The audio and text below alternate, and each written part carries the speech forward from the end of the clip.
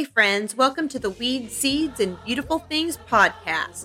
A podcast that's not about growing marijuana or gardening, but is about living in radical faith and full submission to God. I'm sure glad you're here. The Weed, Seeds, and Beautiful Things podcast is hosted by me, Connie Lawson, and airs Mondays and Fridays on your favorite podcasting platform. Be sure to check me out on social media, both Instagram and Facebook at Weed, Seeds, and Beautiful Things. You can also go to our website at blog.weedseedsandbeautifulthings.com to leave your prayer requests or a comment and to read our blog whenever I write one, which is not very frequently because speaking is my jam, not writing. Anyway, I'm so glad you're here. Let's get this show started.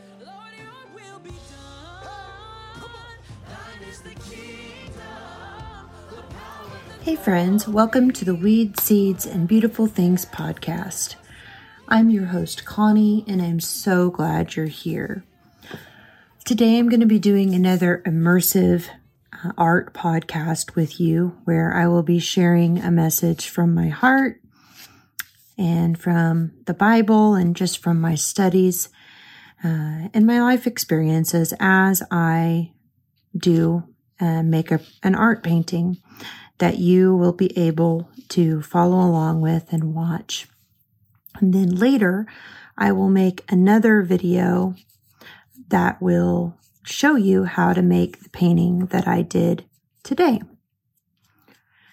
I was wondering, have any of you ever had a toothache before?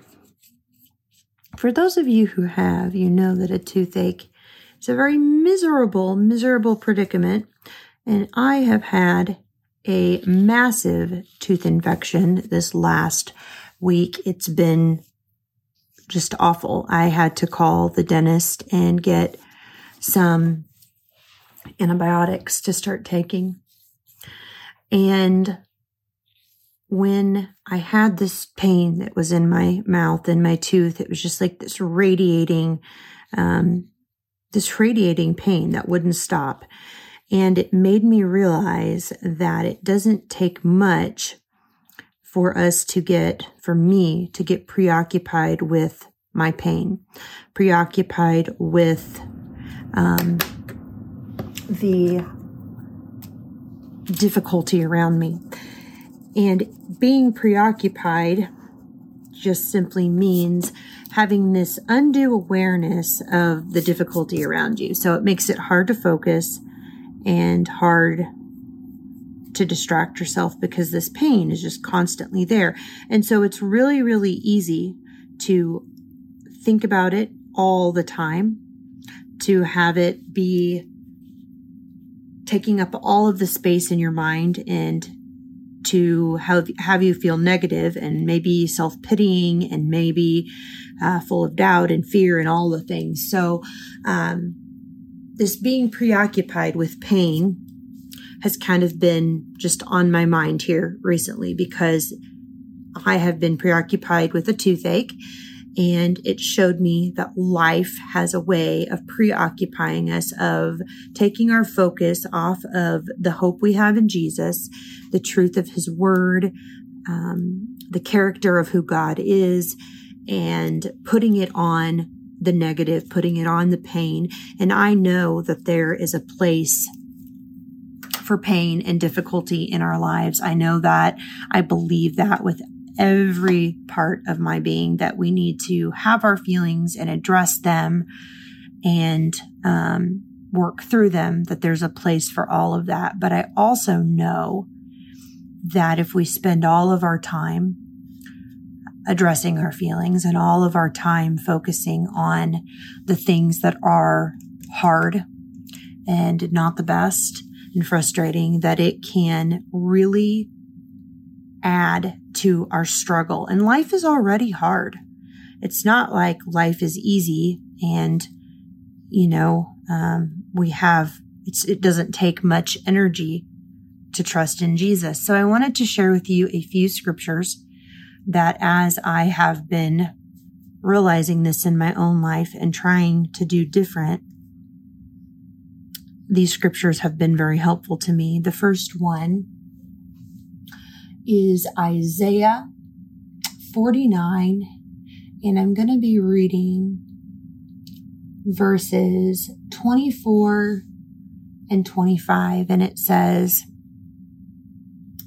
"Can the prey be taken from the mighty, or of the captives can a tyrant rest?"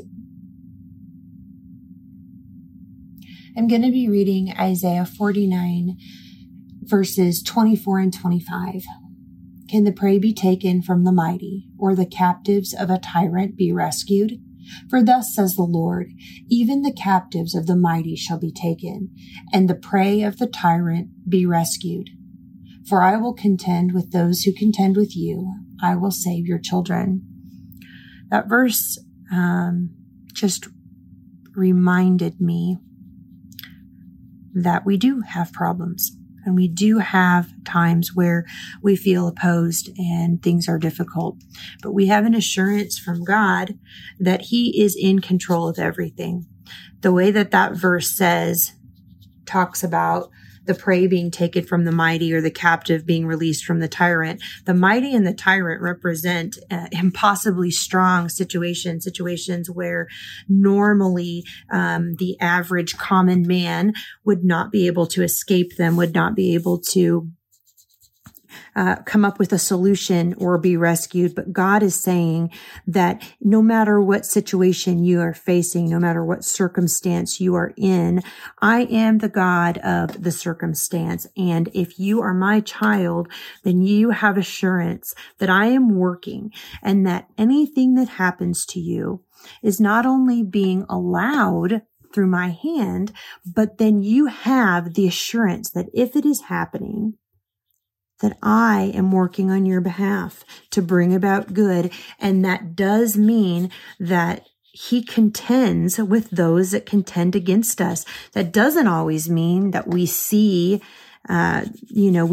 judgment executed or we get retribution, but it means that God Himself is always working behind the scenes to bring about His best for us, His children. The next scripture I want to read you is Isaiah 50, and I'm going to be reading verses 7 through 10. "But the Lord God helps me. Therefore I have not been disgraced. Therefore I have set my face like a flint, and I know that I shall not be put to shame. He who vindicates me is near. Who will contend with me? Let us stand up together. Who is my adversary? Let him come near to me. Behold, the Lord God helps me. Who will declare me guilty? Behold, all of them will wear out like a garment, and the moth will eat them up. Who among you fears the Lord and obeys the voice of His servant? Let him who walks in darkness and has no light trust in the name of the Lord and rely on his God." These verses are important because they not only reiterate everything I just said about God being the God of circumstances, and no, He's not the author of confusion, but His thoughts and His ways are higher than our thoughts and our ways. And so we can be assured that just because a situation seems confusing to us and we don't have the answers as to why or what to do, that God does. These verses show us that we can declare to ourselves and to our situations and to our adversaries that if God is for us, no man and no situation can effectively and victoriously stand against us. This verse is saying that the Lord God helps me, helps you personally, intimately involved with every detail of our lives, and that we know and we can have assurance that we won't be put to shame. This isn't saying that humiliating situations and circumstances don't happen, but it's saying that they don't have the last word, that God does, and that when God is working, we have the assurance that we are going to be victorious. Victorious doesn't always mean that the situation works out the way we want it to, but victorious means that we are always brought closer to Jesus Christ through the situation and the circumstance of adversity and suffering. Another thing that this verse says is, "Who is my adversary? Let him come near to me." This writer of this verse is showing that he doesn't have any fear regarding the difficult situation, that even though it's impossible seeming and it's very hard and it's very agonizing and humanly speaking, it's probably an impossible situation, but this writer is showing that his trust is in the Lord, his God, to the point that he is declaring, who is my adversary? Come up next to me. Because he knows who is standing there with him. And it's the Lord of heaven's armies. And I want to speak that to you. I want you to understand that in the situation that you are facing, in the dark night of your soul, you are not there alone. You are not there with chance. You are not there with luck. You're not there with blind hope. You are there with the Lord God, the God of heaven's armies, and he will help you. You can be assured of that. So what does all of this mean? Well, it doesn't mean that our situation necessarily instantaneously changes, but it does mean that even in the middle of suffering, we can have hope. And that's not a blind, passive statement that just is a blanket. Everyone says, have hope in suffering. The thing is that it's true. It's really, really, really true. The times of suffering, the times of adversity are open doors. They're doors that have the ability to lead us to Jesus Christ. And in those times, he is not only the God of the storm, but he's the God that sees you. And he's God that wants to work in your life. And suffering, through suffering, using suffering is often the very best tool that God can employ. Because when we are in seasons of comfort and blessing, we don't need Jesus. Yes, humanly speaking, we do need him, but we don't go to Jesus like we do when we have a crisis. Times of crisis are defining times. They're times that test us, and in that testing, we have the opportunity for incredible growth. And God will never allow something to take place in your life that shouldn't take place. So if he has allowed it to happen, then you can rest knowing that your purpose in this suffering is to allow him to do the work that he needs to do to bring you into the shape and the form that you were meant to be, that he purposed you to be from before time began, when he determined that your life would be established. Sorrow is a gift. Suffering has a purpose. Pain makes way for growth. And with God, we are never shamed or brought to hopelessness or despair through our sorrow. This last verse I want to read you is one that I have held so closely to me. And it's from Psalms 77, and it's verse 19, and it says, your way was through the sea, your path through the great waters, yet your footprints were unseen. God's pathway is through the storms of this life. He doesn't need to go around them because he's the God of them. He doesn't need to take us out of them because the wind and the waves know his name and they obey. As does every demon, as does every king, as does every boss, friend, person, saved or unsaved, bows at the authority of Jesus Christ. Whether they know it or not, none of us are able to thwart the plans of God. And yet, even though he makes a path through the great waters, his footprints remain unseen. And what this reminds me of is that his ways and his thoughts are higher than ours. So he's always up to something that we can't trace the origin of. We don't understand the completeness and the complete power and authority and magnificence of our God. But just because we don't understand it doesn't mean that we can't cling to it. Clinging to the fact that Jesus is all powerful and over everything can bring us hope and comfort. And hope is believing that he will do what he says he will do. And what he says he will do is all of the promises that are in his word, within the treasures of Scripture, that he will not leave us or forsake us, that he holds our tears in a bottle, that he will someday make all things right, that everything is subject to him, that he has compassion on us, that he has good plans for us, that he knows his thoughts and his plans for us, plans to give us a future and a hope, and that all things work together through Christ for those that love him and are called according to his purpose. These are the promises of God. These are the things that we can have hope in and believe.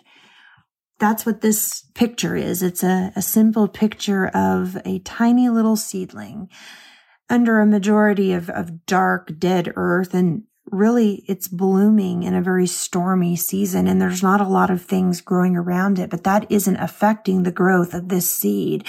That in this darkness, in this all-encompassing season of darkness, this tiring, taking everything from you season of darkness, this seed's roots are growing deep, deep, deep into the very heart of God. And it is changing, and it is cultivating something so powerful that even though the conditions, humanly speaking, are no good, because of the effectual work of the Holy Spirit, this plant is able to burst forth and not just grow, but thrive and survive and become what it was intended to be. And I picture this plant as me, and I picture this plant as you. This is what can happen in your seasons of darkness.